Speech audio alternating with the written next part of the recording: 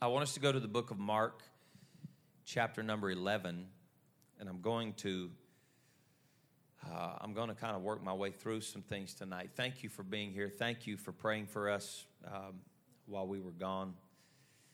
It is always difficult to be gone, especially with our girls not being with us. But it was so good to have my wife with me, and I was just elated that Bishop was able to come out and spend. It's only 2 days, really, but the Haneys can tell you that 2 days on a 3-hour time change will mess your world up. So it was a major sacrifice for Bishop to come be with us, and I'm glad that he did. And then he came home and preached like this house was on fire on Sunday, and I appreciate that so much. Thank you for loving the kingdom of God and having a broad global vision. Amen. Let's go to 11 and verse number 11, and then I'm just going to kind of move through with you here. And Jesus entered into Jerusalem and into the temple. And when he had looked round about upon all things, and now the eventide was come, he went out unto Bethany with the 12. And on the morrow, when they were come from Bethany, he was hungry. And seeing a fig tree afar off, having leaves. Everybody say leaves. He came. If haply he might find anything thereon. When he came to it, what did he find? Nothing but leaves. For the time of figs was not yet. In your Bible, you'll notice that yet is perhaps italicized. This is inserted for the reading of English language. So in the text, it was not there. It said that the time of figs was not. And in the English breakdown, it said that it was not yet, somehow insinuating that it was an early time that the season of figs was getting ready to happen, but it just hadn't yet, you know. But I'm going to talk to you about this in just a minute. Jesus answered and said unto it, unto what? What's he talking to right here? To the tree. No man eat fruit of thee hereafter forever. And his disciples heard it. Okay? His disciples heard it. Verse 20, and in the morning, as they passed by, they saw the fig tree that he had spoken to yesterday morning. And it was dried up from the roots. And Peter, calling to remembrance, saith unto him, Master, behold, the fig tree which thou cursest is withered away. Jesus answering saith unto them, have faith in God. For verily I say unto you, that whosoever shall say unto this mountain, be thou removed, be thou cast into the sea, and shall not doubt in his heart, but shall believe that those things which he hath said shall come to pass, he shall have whatsoever he saith. Therefore I say unto you, what things soever ye desire when ye pray, believe that you receive them, and ye shall have them. And when you stand praying, forgive if you have aught against any, that your Father also which is in heaven may forgive you your trespass. But if you do not forgive, neither will your Father which is in heaven forgive your trespasses. Amen. There's some dynamic lessons to be learned in this chapter, and we're going to just spend a few minutes here together tonight. God bless you. You may be seated.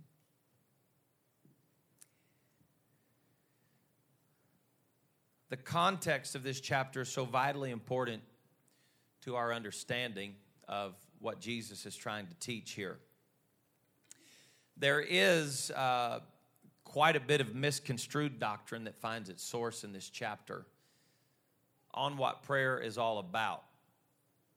Now, if you start reading through the Gospels, you discover that when Jesus deals with prayer, oftentimes, for example, what modern Christianity calls the Lord's Prayer, as Jesus is teaching, when you pray, pray after this manner, Our Father which art in heaven, hallowed be thy name.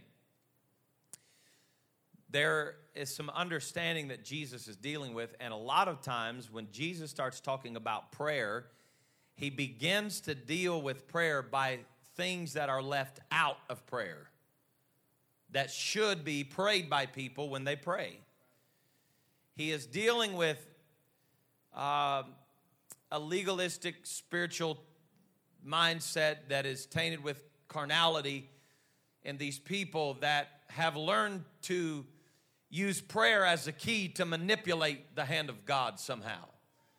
As if you can say whatever you want to say and then God has to just honor that because you prayed it. And so he starts dealing with these Pharisees, and he starts dealing with his disciples especially, and teaching them the power of prayer when he says to them, when you pray, pray after this manner. Our Father which art in heaven, hallowed be thy name. Somebody said, that's exactly how we're supposed to pray when we pray. We're supposed to say that prayer exactly, and I think we've missed the point. The quote-unquote Lord's Prayer is not the verbatim word-for-word prayer that I'm supposed to pray when I pray. These are the things that I'm supposed to be praying when I pray. Our Father which art in heaven, hallowed be thy name. So what's he saying right here?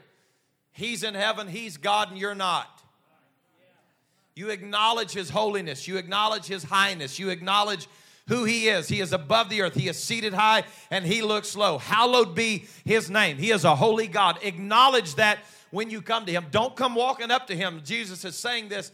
He speaks in parables and types and shadows, and he's speaking to them saying, don't just walk up in here and say, okay, God, this is what you're going to do for me today. He said, when you approach him as your Father in heaven and not a genie in a lamp. Our Father which art in heaven, hallowed be thy name. You are a holy God, and I'm coming to talk to you. And he said the next thing that needs to be very clear after you have blessed his holiness is to say to him, thy kingdom come. Now here's the principle that Jesus is trying to get to them. If his kingdom comes, where does my kingdom go? In order for Christ's kingdom to come in my life, my kingdom has to go. His kingdom does not coexist with my kingdom. Thy kingdom come, thy will be done. Is there anybody in here that feels like sometime in your life, and you don't have to raise your hand if you don't want to be truthful? Anybody in here that's ever felt like you were going to try to help God do his job? Your pastor's guilty of it. I get in a hurry and say, God, this is exactly what needs to happen, and this is when I need it to happen, and this is how it's going to happen. And I get done praying, and I'm like, are you a big dummy? Listen, I know that on our history line, our timeline of history, we're looking probably somewhere in the neighborhood of around 6,000 years, okay? That's as far back as we can trace biblically, understanding historical records, somewhere in that neighborhood of about 6,000 years. But here's something we cannot forget. There's a lot of things about history that we don't understand. But God did not just start being God when history started. God was God before he ever created.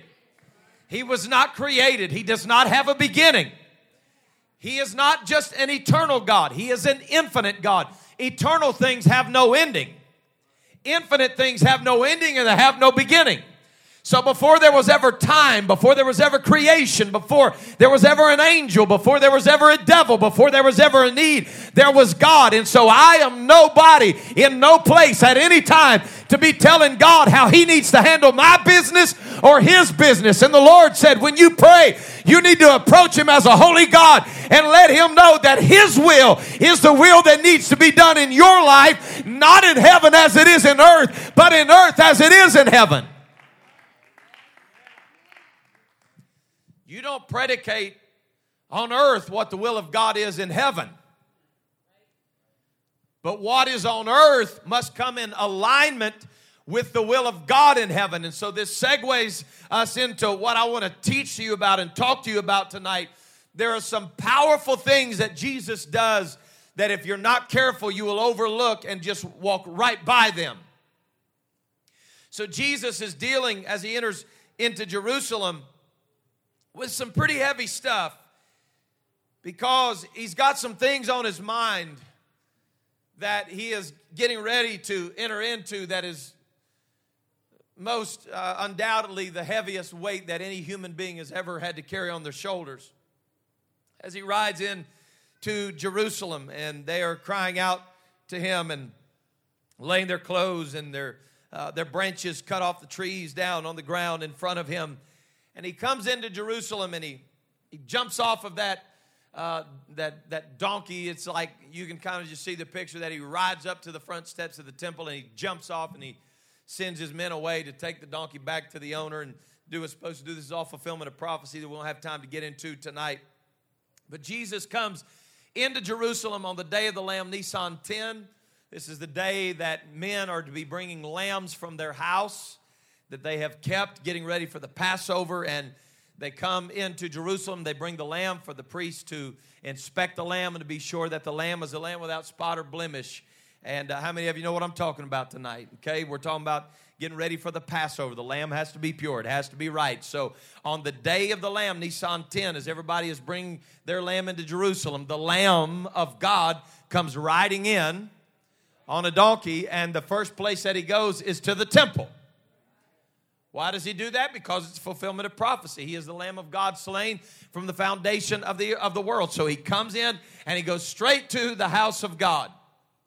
But when he gets to the house of God, there were some things that really, really troubled him.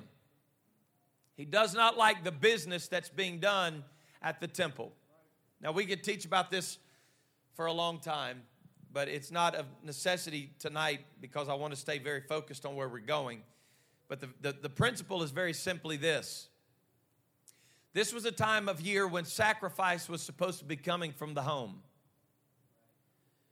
But instead of coming from the home, people were buying what they used to raise. It was an order of convenience. That why would I invest in sacrifice at home when I can just come here and buy it?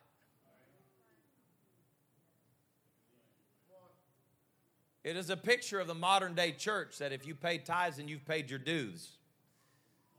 So you just pay your dues and get blessed. That's what it's all about. That couldn't be further from the truth. However, Jesus walks up to this fig tree because he sees it from a distance. There's some amazing things that are going on during this whole season. But I want to focus on a couple of deals right here tonight that I feel can help somebody. He looks off in the distance and he sees a fig tree that has leaves. So he makes his way to the tree. Now, Jesus is born and raised a Jew. He understands the times and the seasons. That's why he came to Jerusalem when he did. That's why all this is happening while it's going on.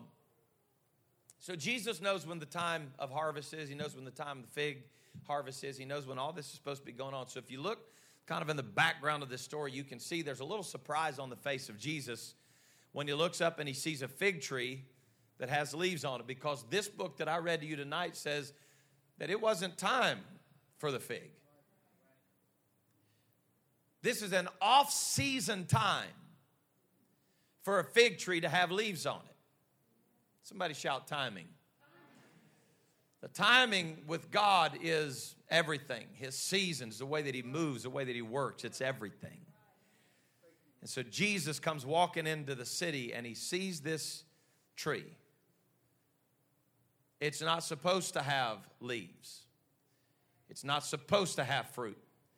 This is the time of year where it should have just been dried branches. But when he looks at the tree, in the mind of Jesus, and there's no way for us to get in there and dig it out and ask him, maybe someday if that's the first thing on your mind when you get to heaven, that's cool. It's probably not going to be my first question to say, why'd you curse the fig tree? But I think there's some things that we can pick up in this story tonight that are of value. This was a tree that was green out of season.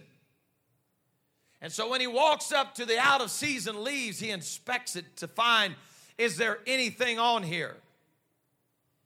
And it's as though it's speaking to us off the pages of this book, especially as you continue on into the story to see what's happening in the mind of the image of the invisible God.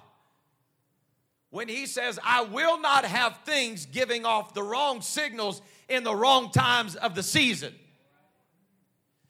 It is a lie for people to walk by this tree and think that because it's got green leaves on it, that it's got fruit on it. Whew. There are people that serve God that are leaf-bearing trees. And they have leaves on their tree in seasons that they shouldn't even be having leaves. But you find out that all the leaf is doing is hiding a problem that cannot be seen without inspection. They have leaves that cover up where the fruit is supposed to be. But if you take a look behind the leaf, there's no fruit. And Jesus is trying to teach a principle to his disciples. I'm not in this for leaf-bearing trees. I'm looking for people that know how to bear fruit. I don't want people walking around with leaves on saying, look at me, I'm spiritual, look at me, I pray, look at me, I fast. He said people need to know you by the season of your fruit. Stay right here with me. You won't find too many commentaries that are going to teach you what I'm teaching you right here tonight. There is a principle in this tree and in the action of Jesus that I think we must give our time and our energy to understanding. The preacher said it in Ecclesiastes, there is a time and a season to everything. But time and season set cycles for so many things in life. And there are people, if I could just say it bluntly, that they do not live the kind of life that's going to produce fruit. They don't pray, they don't fast, and when they do, it's with impure motive, and it's to twist the arm of God, and it's to try to get their way with God. And the Lord is showing the disciples through this right now. This is green out of season. What are you saying, Pastor? I'm saying you cannot reap things that you have not sown. There's no reason for green leaves to be on here out of season. And so you look at people that present to the world a green leaf kind of blessing life. It's prosperity doctrine. You need to be green all the time. You need to be green all the time. But let us take this back to the book of Psalms chapter 1 and let's deal with how trees work in seasons. Blessed is the man who walketh not in the counsel of the ungodly, nor standeth in the way of sinners, nor sitteth in the seat of the scornful, but his delight is in the law of the Lord, and in his law doth he meditate both day and night. Right? And in Psalm 1 he said, and he shall be like a tree that is planted by the rivers of water. Now this is powerful. That bringeth forth his fruit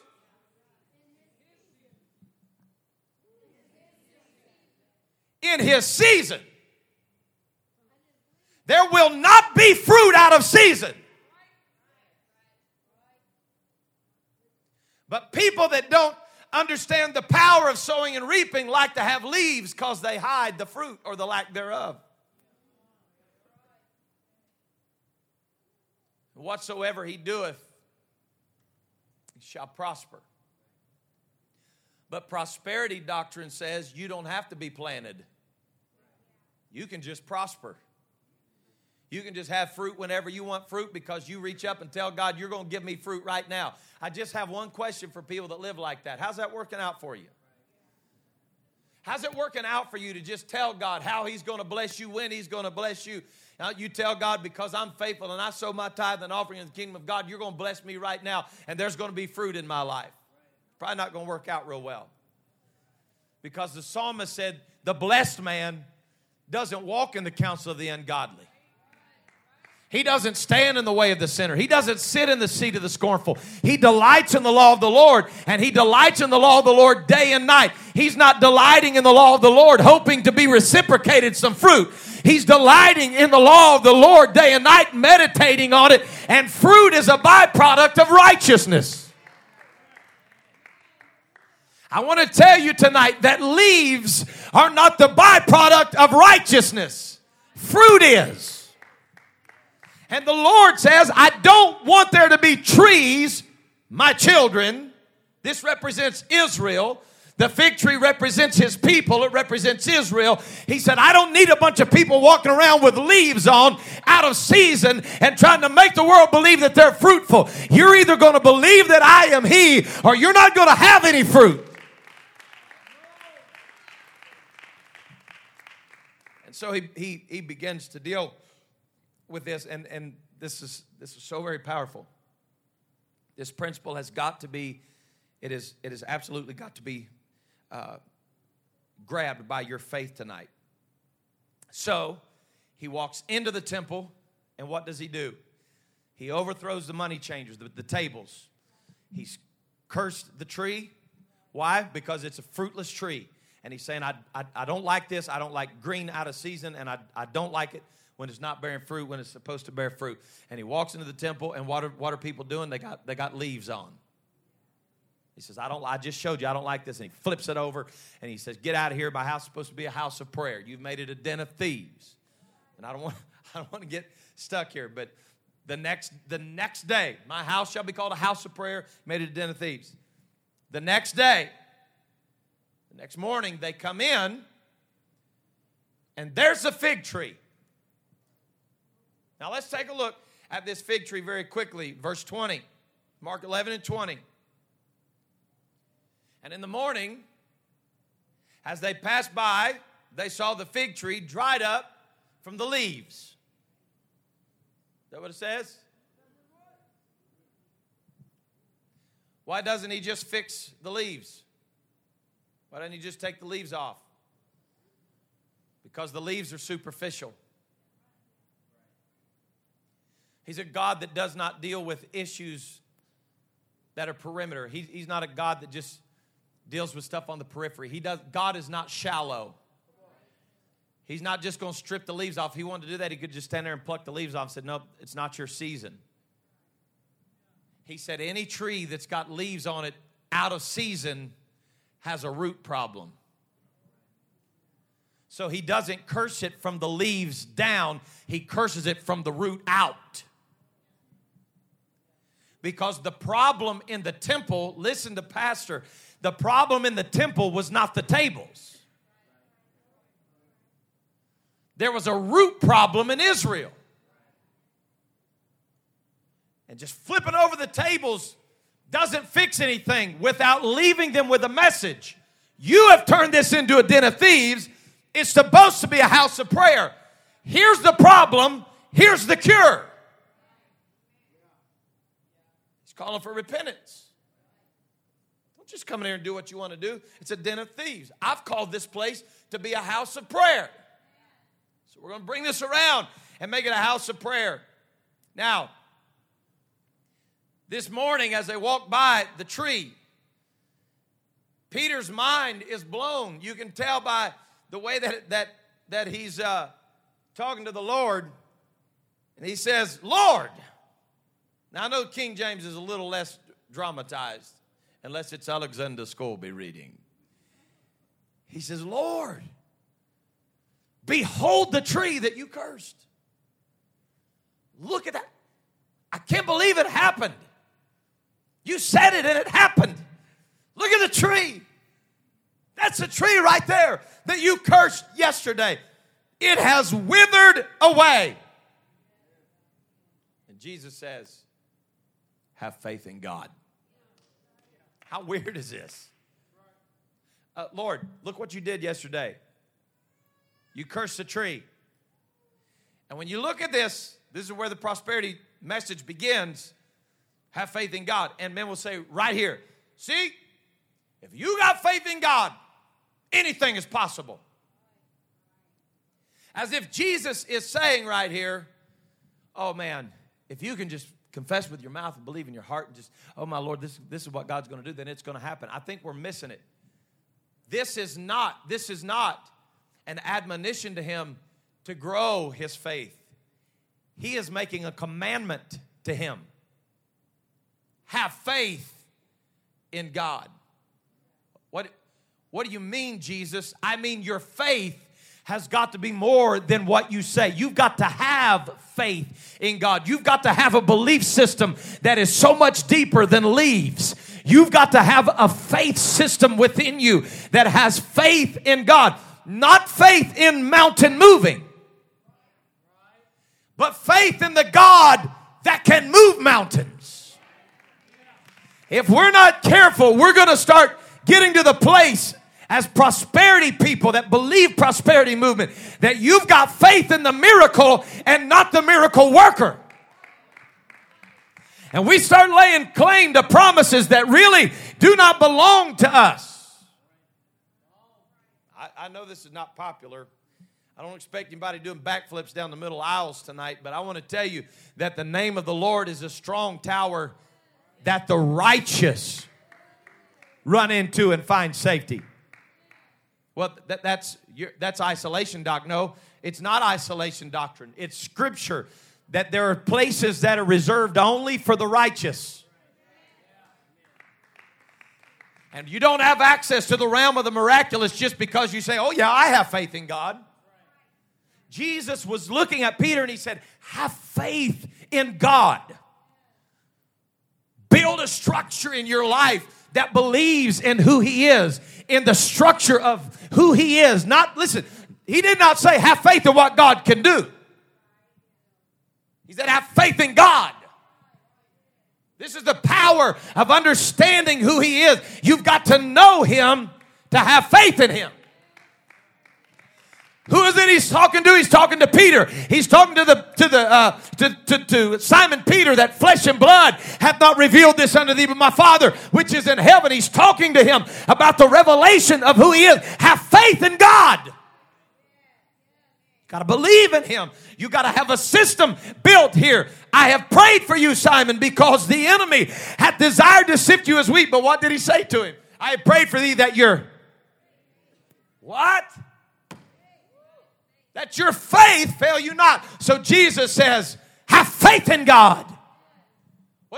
Why would you say that, Jesus? Because, Peter, your faith is getting ready to be attacked. You're going to face things in the next few hours, in the next few days. You're going to deny me. You're going to go through ups and you're going to go through downs. And you've got to have a faith that when you're through being Peter and acting foolish, that you're going to come back and repent, and your faith is going to be stronger than your failure, and you're going to stand up and do something for me on the day of Pentecost. Can I tell you right now, you've got to do more than just believe that God is a miracle worker. You must believe that he is, and that he is a rewarder of them that diligently seek him.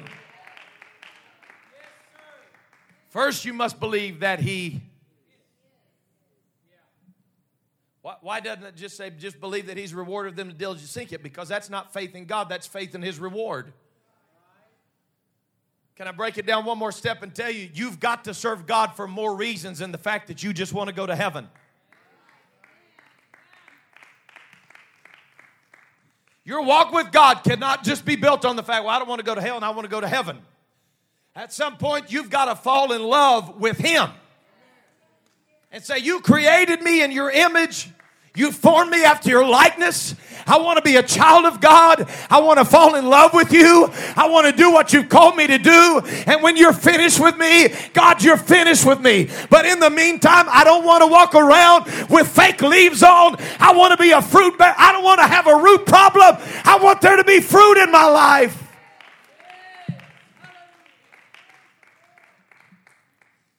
Have faith in God. This almost feels out of place. And it's so misconstrued because of what he immediately goes into. For verily I say unto you, that whosoever shall say to this mountain, what mountain? More than likely the Mount of Olives. It's where he's standing. He's more than likely standing right here by the Mount of Olives. And he's using this as an analogy, that whosoever shall say unto this mountain, be thou removed, and be thou cast into the sea. What's the closest sea? The Sea of Galilee. Miles and miles away. So the Lord is using an analogy of a mountain that's so big you're not going to ask it to be moved, and a distance so far that you're not going to ask it to be removed there. What I'm saying to you is, Jesus is telling his disciples right here, you've got to have a faith system that believes me for bigger things than you could ever dream. There's nobody in their right mind that's going to stand in Jerusalem and look at the Mount of Olives and say, be cast into the Sea of Galilee. But you've got to have a faith system in God, because you know that God is the one that created that mountain. And God is the one that created that sea. And there's nothing too hard for God. But don't let your faith just be built on what that God can do for you. Get a faith in God.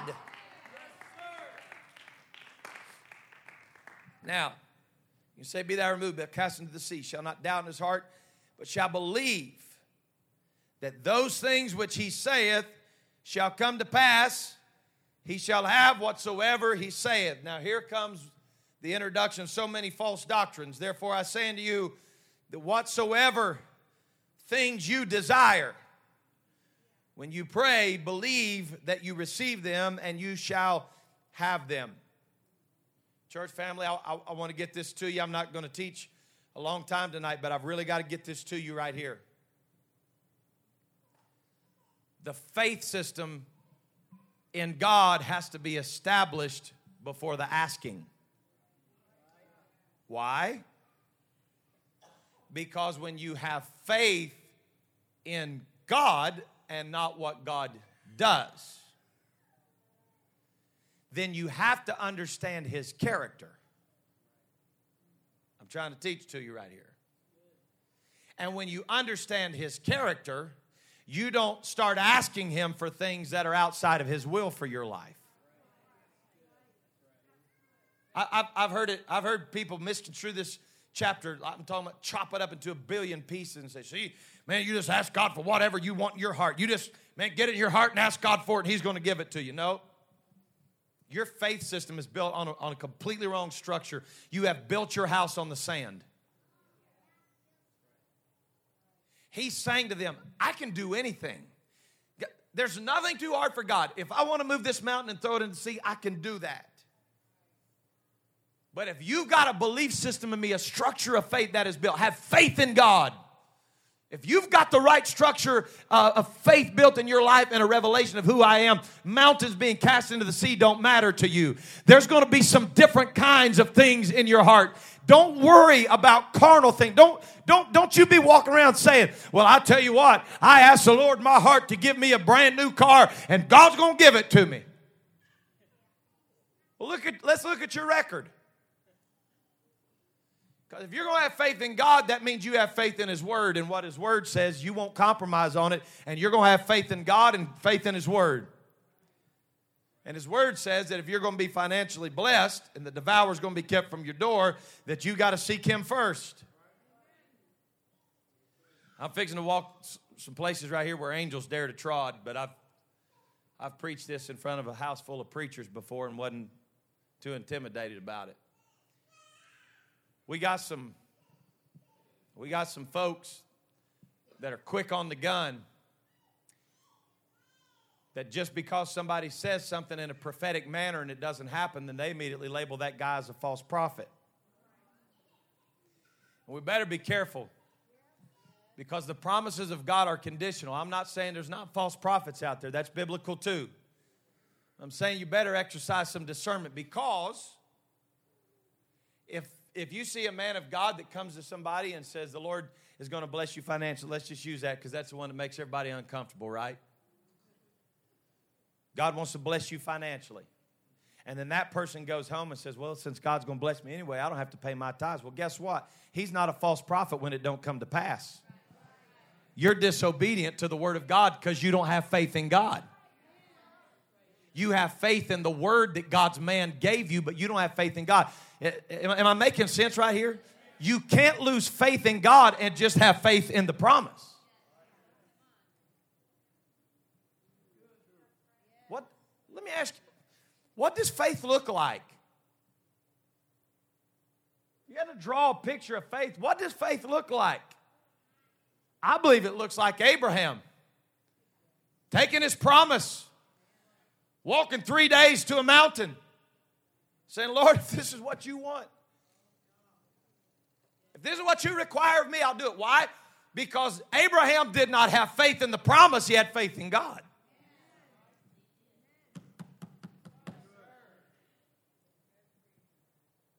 God wants to heal your marriage. A prophecy comes forward. God wants to heal your marriage. And you go out kissing on somebody else. Well, guess what? He ain't a false prophet. You can't control your flesh. Boy, I'm telling you right now, it's thick up in here. That man right there is a false prophet. He told me God was going to bless my finances. Well, look at your record. Do you have faith in God or not? Look back and see how faithful you've been to God. Does your belief system of God, is it wrapped up in the fact that you received a prophetic word, or is it wrapped up in the fact that that prophetic word doesn't mean more to you than God does? And if you've got to take your Isaac, that prophetic word, and lay it down on an altar, you still believe in God even if that goes away.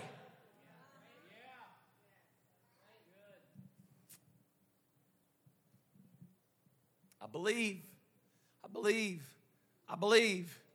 What do you believe in? Do you believe in mountains moving, or do you believe in the one that created the mountain?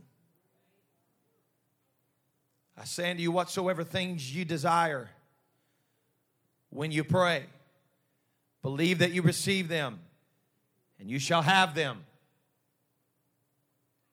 Oh, now I see, Pastor. So I can just believe in my heart and say, God, I deserve a bigger house. Give it to me. No. Have faith in God. This is not a quick saying. This is a commandment of understanding. You got to know Him. You got to believe in Him. You got to trust in Him. And you got to trust Him that His will for you is perfect. And whatever you see outside of His will, that goes back to His commandment. Don't covet your neighbor's wife. Don't covet your neighbor's house. Don't covet your neighbor's donkey and his livestock. You understand what I'm saying to you? Well, God, my neighbor's got a nicer house. Why can't I have one of those? Well, you're missing it. Because your faith in God is predicated on what He does and not who He is. And there has to be a shift in your understanding that if you're really praying, and I love the language of this. I like the way Mark says, Matthew's good too, but I like the way Mark says this. He says, whatsoever things you desire, and these next three words are key. Now, at first glance, it looks like he's just saying, and I'm not trying to get too deep off in this, but it almost just looks like he's saying, whenever you pray, whatever you want, just ask for it. But I want you to notice the order of this. Whatsoever things you desire when you pray. Because if you are a person of prayer, your desires are different. Am I helping you right now?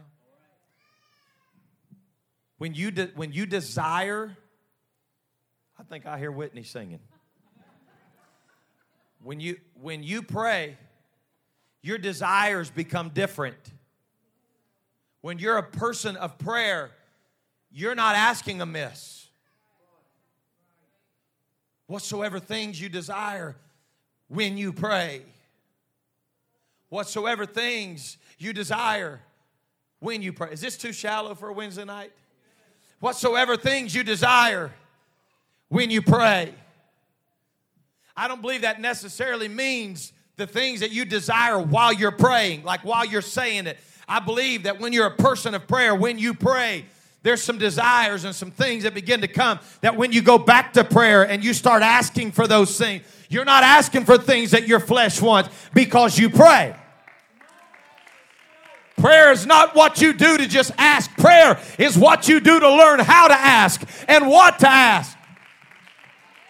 Thy kingdom come, thy will be done in earth as it is in heaven. We need some bold people that'll pray some big, bold prayers, but be willing to say to God, if it's your will, then open the door. If it's not your will, then close the door. I'm not telling you to open the door because it's what I want. I believe in you, Lord. I have faith in you, and you are the God of open doors, and you are the God of closed doors. And when I pray, teach me how to pray. Teach me how to tell you, God, if it's a closed door, I trust you. If it's an open door, I'll walk through it.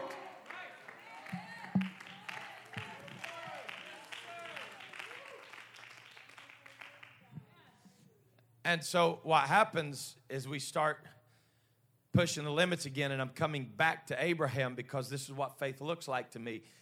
And my faith sometimes looks like his train wreck faith, when God gave him the promise, but he was starting to love the promise more than the God of the promise. And so he says, well, since God don't know how to bring me my promise, somebody say timing, he goes into Hagar. You know what Hagar was? She was leaves. Man, I'm trying to help somebody here right now. It was out of season. It wasn't time for the fig. It wasn't time for the fruit. It wasn't time for Isaac. The Lord was going to bring Isaac when he was ready to bring Isaac, because everything else has to fall in place. He's not just the God of Abraham. He's the God of Abraham, Isaac, and Jacob, and Joseph. And you just keep on going as long as you want to. He is the God of me. But everything has to happen in his time. And when he walks up to trees that are out of season, he said, Abraham, you see what you've done? You have now fallen in love with the idea of what I offer you more than you are with me, and you're willing to go outside of my will to make it happen because you have not been praying. You're asking for things right now, Abraham. You're asking to do things outside of my plan and outside of my purpose for you. And now that you have taken it into your own hands, you have created a mess, and he is going to be a mighty nation. But he's going to be wild like a wild ass. He's going to be very wild. He's going to be a wild man, and he's going to wreak havoc in the earth. That's what happens when you try to bear fruit out of season.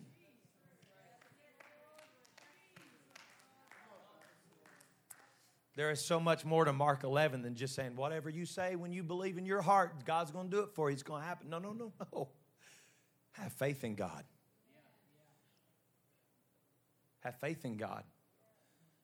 Believe God. Believe in God whether you get the promise or you don't get the promise. Believe in God so that if you say to this mountain, be removed, and you come here tomorrow and the mountain's still there, that doesn't change whether or not you believe in God. Does anybody in here believe that perhaps 2 or 3 days into the journey, Abraham was hoping that God would change his mind? Especially when your boy looks at you and says, Dad, we've got fire and wood. Where's the sacrifice at? I mean, he doesn't want to look over and say, guess what, Bubby? You're it, tag. I'm getting ready to go up here and build an altar. I'm going to lay you down. God, anytime you're ready, you can move this mountain. It wasn't the will of God for the mountain to be moved. But when you got faith in God, you'll keep climbing the mountain until you get to the altar, and you'll keep pushing until the angel grabs you by the hand. Abraham already missed God once. He wasn't going to miss him again. If we can start learning lessons by what happens when we pray outside the will of God, then God, and this is so powerful to get in your spirit, if you'll learn your lesson by missing God that first time, Abraham, then God will see how far you'll go, but he'll always hand that promise right back to you when he realizes that you love him more than you love the promise. I'm trying to help somebody in here that's fallen in love with the promise, and your faith is in the promise and not in God. How do you know that, Pastor? Because you're disappointed when he doesn't do it. And you hold worship back on him, and you hold giving back on him, and you hold your praise back on him. Why aren't you praising God? What's wrong with you? Well, God made me mad. He didn't do what I want, so you don't have faith in God. Is that too real? I'm mad at God. Why are you mad at God? Because God didn't take that away. Well, it wasn't his will to take it away. So do you love him, or do you love what he takes away? Have faith. Somebody say have faith. Have faith. Have faith. Have faith in what? In God. Have faith. Have faith in God. You know, there's one thing you're going to find out about God the further you go. I understand what people are saying. I grew up singing songs about it, and His salvation is so rich, so full and free. Yes, it's free to all mankind, but it's really not free. God don't just give stuff away. He expects us to be bought in. He don't just move mountains. He makes sure that if you're asking for mountains to be moved, that you have prayed enough to know that it's the will of God for the mountain to be moved. Because as we continue, He says, when you stand praying, forgive if you have aught against any. Listen to this. Church, this will change your life right here. This is so far from prosperity doctrine. If your heart is right, the things that you start asking God for in prayer, He's going to start revealing things to you. That if you've got aught,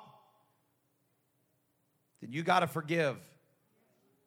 I deserve to be forgiven. I deserve to be forgiven. I deserve to be forgiven. But if you do not forgive, neither will your Father which is in heaven forgive you. Now, I know that when we read through Mark 11, we can just surface read this and go right through and be like, oh, yeah, I get it now. I know exactly what they're talking about. But there was something deeper in the message that Jesus was telling them that day than just ask whatever you want to ask and God will do it. Because as He begins to teach these things, they looked at Him and said, upon what authority do you teach these things? Have you all read the chapter with us this week? Like, upon what authority you do? What do you mean, upon what authority? It's not like He's just saying, just ask me and I'll do it for you. What He's saying, there's something deep in it. And they realized that and they said, there's some authority in what this man's saying. I want to know, where's this authority come from? Whose authority are you standing on? And He says, well, I'm going to answer you about my authority in just a minute, but I have a question for you first. Was John's baptism of God or was it of man? He's like the Riddler. And they looked at each other and they said, if we say it's of God, then his next question is going to be, then why weren't you baptized? And if we say it's of man, and it's like right here, it just dawns on them. Look, just look at it right here. If we shall say of men, they feared the people. Because the men counted John as a prophet indeed. If we say it's of God, then he's going to say, why weren't you baptized? If we say it's of man, then man's going to be mad at us because they believe that he's a prophet. And they answered and said unto Jesus, we cannot tell. Church family, listen to me when I tell you this tonight. It wasn't that they couldn't tell. They didn't want to tell. This fulfills everything that he's talking about. He's talking, use discernment in the spirit when you ask. Use discernment, use discernment. And so he speaks to them, and it's their moment for application of discernment, Brother Stephen Gill. It's their moment for discernment. And they start discerning in their heart. Well, if we say that it's of God, then he's going to want to know this. If we say it's of man, then the people are going to be mad at us. So watch this right here. They have to choose in this moment of discernment. Do we please God?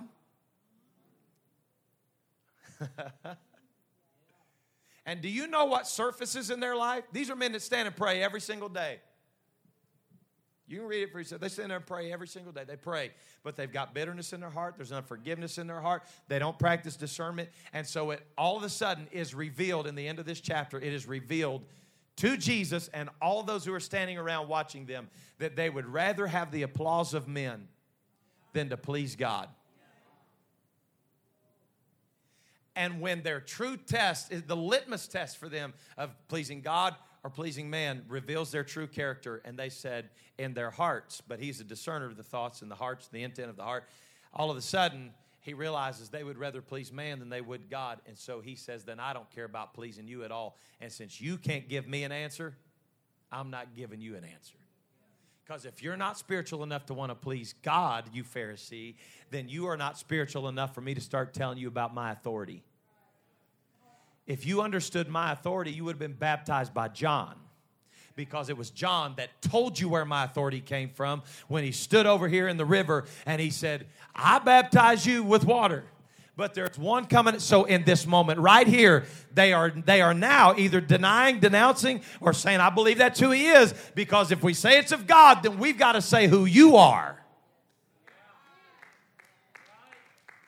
Do you realize this whole chapter is about that one little that one little verse right there? Have faith in God. Watch how that comes back full circle. Have faith in God. Why is he saying that? Because now at the end we're going to find out if you're facing God or you want to please men.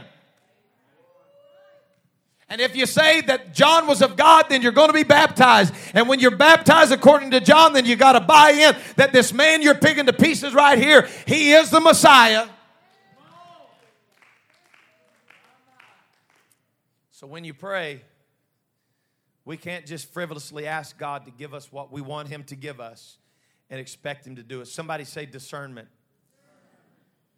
It takes discernment. It takes seeking the mind of God. It takes seeking after the heart of God. It takes having faith in God. I know some of you tonight may not be picking up what I'm putting down. Some of you may leave here and say, I have no clue what in the world he was talking about. I'm telling you tonight as I close, this is one of the most powerful revelations you will ever receive in your life, because all of the asking part about prayer is all revealed by what your faith system is built in. And then he openly reveals it in the hearts of people who claim they are prayer warriors. But you know what they are, Bishop? They're leaves out of season. They said, we cannot tell. They lied to the Holy Ghost. We cannot tell. They already had the answer in their heart. They knew the answer. But they would rather not be honest with God because they wanted men's applause. And this is a defining line in all of our lives, one and all, old, young, doesn't matter who you are. There's going to come this moment in your life right here where you're going to decide if you would rather please God or have the applause of men. But you're not always going to have it both ways. And you got to get this in your heart, church family. I'm done. But you got to get this in your heart. All this forgiveness stuff that he's talking about in here, he talks about this in another place when he says, if you bring your sacrifice to God, but you're not right with your brother. I'm preaching to you right here. He said, then you leave that sacrifice laying right there and you go back over to your brother and you get it right. Because I'm not going to receive your sacrifice if you're not right with you. Well, I've got every right and I am right and that's all that matters. Then you better be careful with the sacrifice you bring.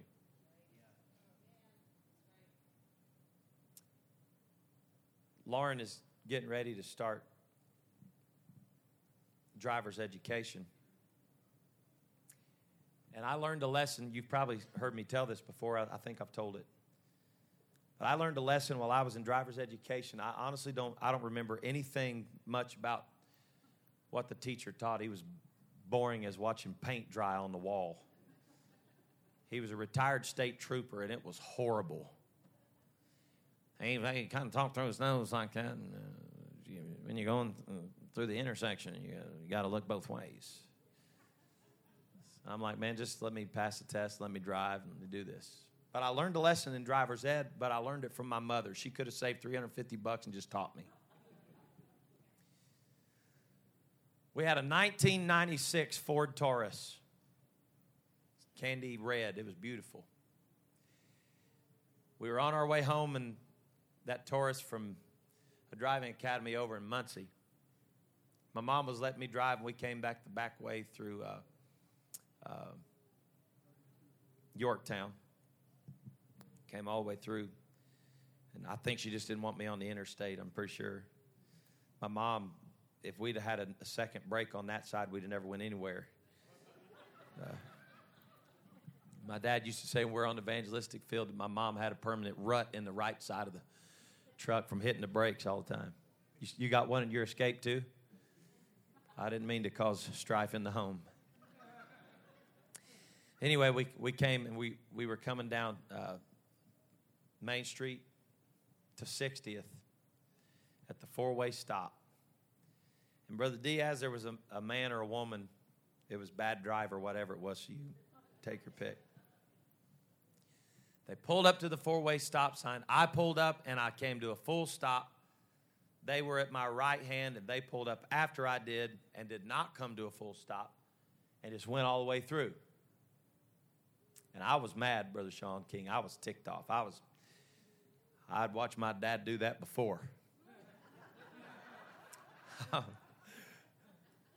He can be a little aggressive, maybe. Man, I was mad. That dummy. It was my turn to go, and he went. And my mother was better than $350 in 3 or 4 miserable weeks of sitting in, what that guy's name's class? I think it was Osborne, something like that. This, I will never forget, Brother Looper, when my mother looked at me and she said, "You were right.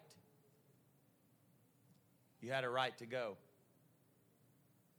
He was wrong. She said, "But you can be right and be dead."